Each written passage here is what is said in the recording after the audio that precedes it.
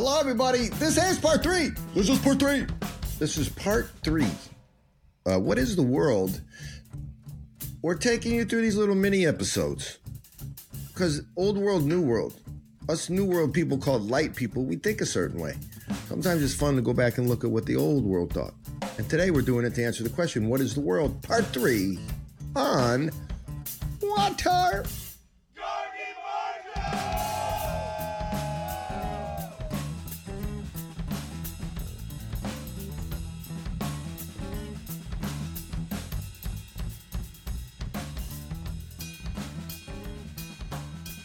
That was Greg Gilbertson, guys, doing his business. The guy can play guitar. Hardly go check him out. I just did a little function with he and his buddy Joe Pug. Also, world-renowned musician.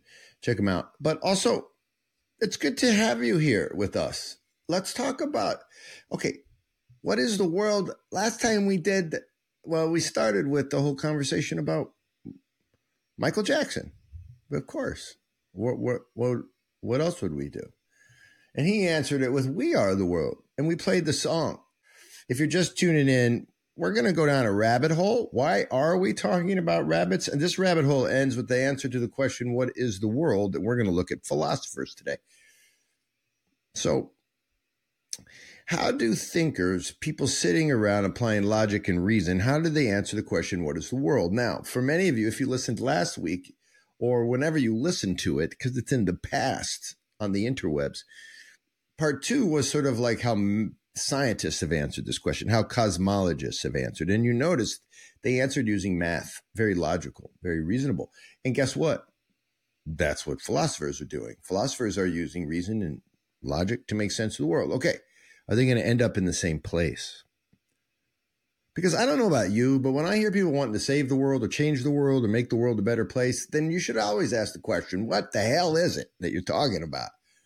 You mean like the world called your neighborhood where that guy always parks in front of the fire hydrant? You're talking about the world where like some big development company comes in and makes you change the rules about how you live? That world? You know, like Lennar or Pulte Homes. What world are you talking about? You're talking about the world of the New York Mets where they spend way too much money and get nothing in return? What world are you talking about? Today we look at the philosophers. What world were they talking about? So we're not going to cover all the philosophers. It's not like every philosophy ever. Guys, this is a short show. We're just having fun. It's heavy things lightly. But I'm not a bot. I'm not an AI bot just spewing out information for your pleasure. I actually have other things to do, like, I don't know, make some toast. But let's touch on a few philosophers, folks who can help us understand this concept, right? A philosopher that I like to cite often is Googlinski, famous philosopher from the 21st century. You may have heard of him, Googlinski. Googlinski will help us. So I Googlinski'd, and here's what I found. These are the top searches for what is the world. Top Googlinski search, the philosopher called Googlinski. The world is the totality of entities, the whole of reality. This is my favorite part. The world is everything that is. Okay, all right. That's not helpful. Merriam-Webster, the meaning of the world is the earthly state of human existence. Oh, whoa. This is hard. Then the next searches all do this thing. All the Google searches next, they go to Earth. Google search, what is the world? Earth is the third planet from the sun and the only astronomical object known to harbor life.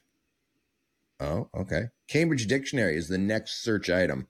The Earth and all the people, places, and things on it. Oh, why are we suddenly doing Earth? That's interesting. Before it was just sort of a philosophical cut. Now it's Earth. Britannica tells us the Earth and all the people and things on it. The world is the Earth and all the people and things on it. National Geographic comes up next on the search bar. What is the world? Earth, our home planet. It's a world unlike any other. I'm looking at National Geographic's trying to do a little poetic narrative. It's unlike anything you've ever seen before in your life. And they're talking about like palm trees and stuff. So before we get into the philosophy of this weird question, what is the world? It is very clear that light people Googlers have managed to put the following definition at the top of the mind meld we call Google, the interwebs. Here's the definition. They've managed to get up there. It's everything and it's the earth. Whoa. It's both and. Oh, I actually think that tells us something. We'll get back to that. So let's start with Play-Doh. Why does everyone start with Play-Doh? First of all, it's fun because kids play with it. But no, we start with Play-Doh because he's so relevant. He's old and yet provides so many of the new principles for the Enlightenment, right? So Plato sets the groundwork for the thing called math, which we saw in our last episode.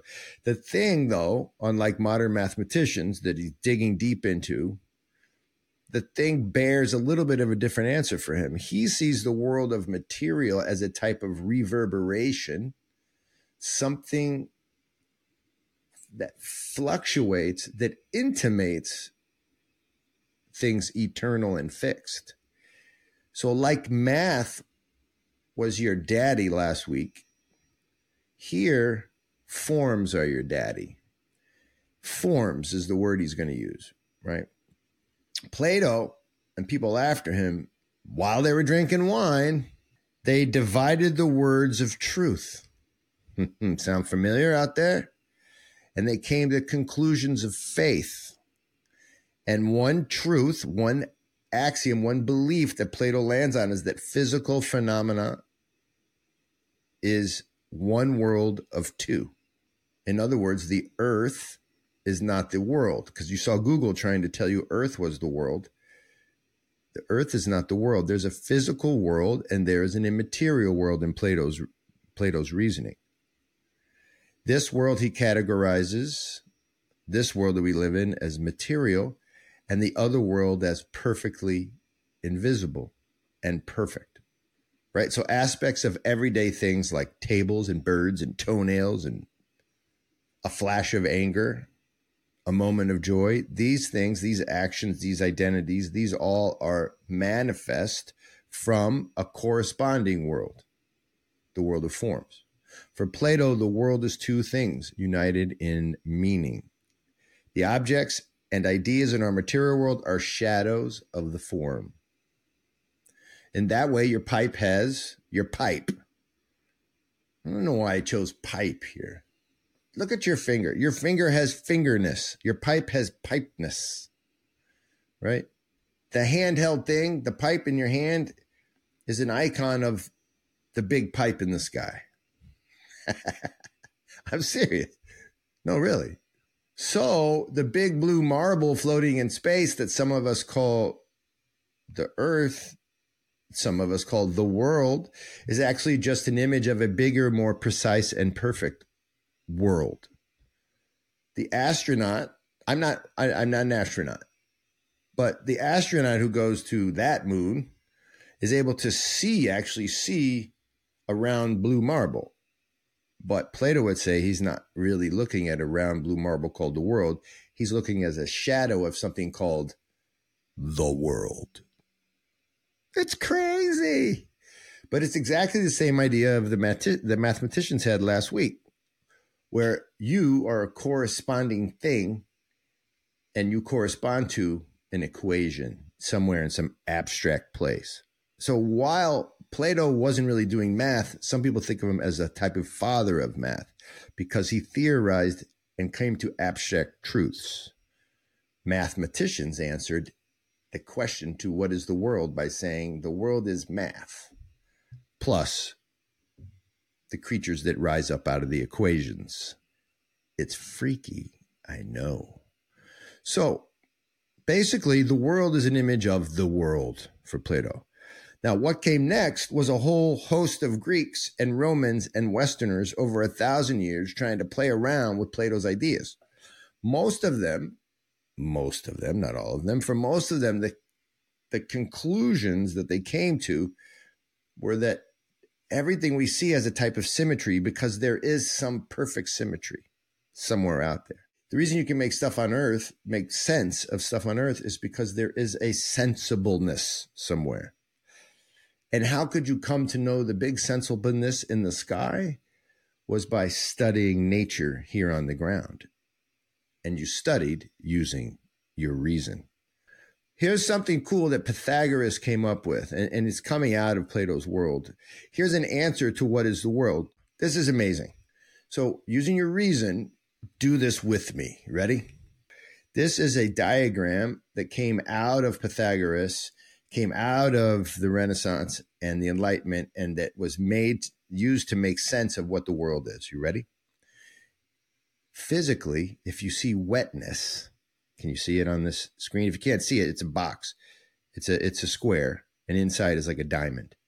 On one side of the square, the left side is wetness. So one edge of the square is wetness. On the exact opposite side, you see dryness. So where there's wetness, there's dryness. Dryness, wetness. If you have wetness, you must know the concept of dry. There's no way around it. At the top and bottom of the square, or on two other sides, hotness and coldness. And so these are nesses, like pipeness. There is something fundamental about hotness and coldness, dryness and wetness. And what Plato and Pythagoras will say is that if you just stretch out the notion of hotness all the way out to its furthest elements, to its furthest, most ridiculous end, and you stretch out wetness in this square, if you put them together, hotness and wetness, you get something like air. If you stretch out and think hard about wetness and you combine it with coldness, you get water. Dryness and coldness, earth. Dryness and hotness, fire. And so what are the early philosophers doing? And all of the scientific philosophers, all of the light people philosophers are using this on some basic level to understand the world around them. What you're seeing is a rational, logical understanding of the physical world around us. And we conclude that there are four elements: air, water, earth, fire. And that reminds me of something really familiar. You get these four elements. You know about these four elements, and you know how you know about them. It's not because you studied them at school. It's because if you're anybody of any substance whatsoever, like if you have substance, then you already watched Avatar: The Last Airbender, and you already know all this stuff. And you know it. I think you know it better than the scientists. And in case you don't, well, I'm going to show you all you need to know about what the world is, buddy. Water. Earth. Water. Earth. Fire. Air. Amazing. My grandmother used to tell me stories Gotta about the watch old this days. now. A time of peace. When the Avatar kept balance between the Water Tribes, Earth Kingdom, Fire Nation, and Air What? Nomads. But that all changed when the You Fire see? Nation attacked. The Fire Nation got crazy. Only the Avatar mastered all four elements. Only he could stop the ruthless firebenders. But when the world needed him most, he vanished. What? 100 years have passed, and the Fire Nation is nearing victory in the war. I see. 2 years ago, You guys, my father and the men of this my answers tribe the journeyed question to the Earth to Kingdom what to is help the fight world. against the Fire Nation, leaving me and my brother to look after our Look. tribe. Some This- people believe that the Avatar was The never Avatar is reborn the one into that the controls Air all Nomads, four and that the elements. cycle is broken. But I haven't lost hope. I still believe that somehow the Avatar will return to save the world. Yes. And what will the Avatar do? I know you're wondering why the hell I'm showing this. You're going to see that there's four elements. And the four elements, if you look carefully at it, the four elements are being controlled by the Avatar. And if the four elements are properly controlled, what do you have? You have the ability to save the world. Our philosophers came up with the concept that if we look at the world, we can see that it has elemental structure, reason. It has answers, and the answers are found in our rational mind. Just like the Avatar could control the world and save it, so can we if we do proper reasoning and science. If we can just learn to control the elements, we can save the world. And I might argue that that is exactly the entirety of the Enlightenment Project. It's all found right in a cartoon. The one that my little Nico used to watch is the one that is educating me about what reality is. What is the world? The world is elements that if we can control them, we can save the world from the evil chaos of elemental demonry. So guess what? You think I'm just playing around, but I'm not. Because if you watch the rest of the philosophical inquest all the way through really the 20th century, now that we're in the postmodern era, things are breaking loose. But if you look, philosophers took this as a type of principle. And that principle was there was something reasonable and static and stable in the universe, which previously had been a type of the God for Christians and also God for all the other societies. Now, right, he's getting crazy. But you can see this reflected in the modern philosophers, even in Heidegger, right? So Heidegger, German, Martin Heidegger, he's philosophizing in the 20th century, and he's realizing that, oh my gosh, there's been this thing let loose, this relativity, where Nietzsche saw it, of course, and it was getting crazy, and everybody could make up their own moral laws. And what were we going to do? And Heidegger's sort of jumping in on this. And as he goes to answer the question, what is the world? And he's not really answering that exact question, but as he goes to try to apply himself to these concepts of what is reality, he writes an essay called Building, Dwelling, right? And Thinking. And in there, he comes up with something amazing. He comes up with the idea of the fourfold reality. Now, most philosophers just skip over this because it's really hard to understand. I ain't going to try to understand it, but I want to show you what he does in order to try to explain reality. He calls it the fourfold reality.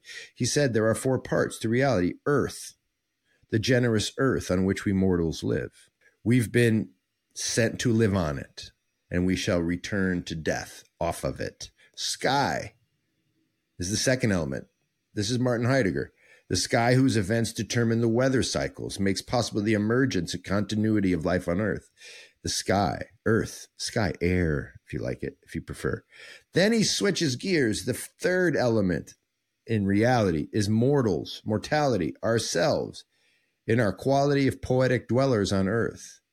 We live and affect reality and are affected by it. We sing for the care of the world, and the world sings back. Immortals is the fourth category. Immortals, humans, and our poetry that points with awe at the rendering respectful homage to something even bigger than ourselves, something in eternity. Sort of a hint toward Plato's forms. I want to stop there for today, but I want you to see that the philosophical engagement of the question, what is the world? It ends in something like a two-pronged concept of things high, things low. Things made manifest, things invisible and out there beyond the material knowing, right? Soul, if you like it, and body. Soul, body, soul, body, soul, body, soul, body. Let's stop there. But next week, let's finish our fourfold WAWTAR on what is the world by looking at what, quote, religious people have said. Of course, that term's stupid on some level. But what people who weigh in and answer something like godly, divinely, what do they say about what is the world? That's next week. We'll talk about that. On WAWTAR, I hope you'll keep paying attention to what we're doing out there. We send people into the world to do 2 years, not unlike Peace Corps, and in those 2 years, what they find out is that life is incredibly rich and difficult. And when we send folks out in this way, their job is to find local people, really cool, amazing local people trapped in some serious poverty, find them and then consult with them and then drive resources toward their beautiful ideas, not ours. If you do that kind of work, you will become revealed unto yourself. That ascetic practice will change your life. So our projects are twofold. Send people to have their lives changed and send people who, when properly offered, change the lives of others. May it be so. Support us, www.first-things.org, and support good music, because that's what you're about to hear. Greg Gilbertson. See you, by the way, at the Symbolic World Summit. I'm going to be the MC. See you there. Peace out. Much love.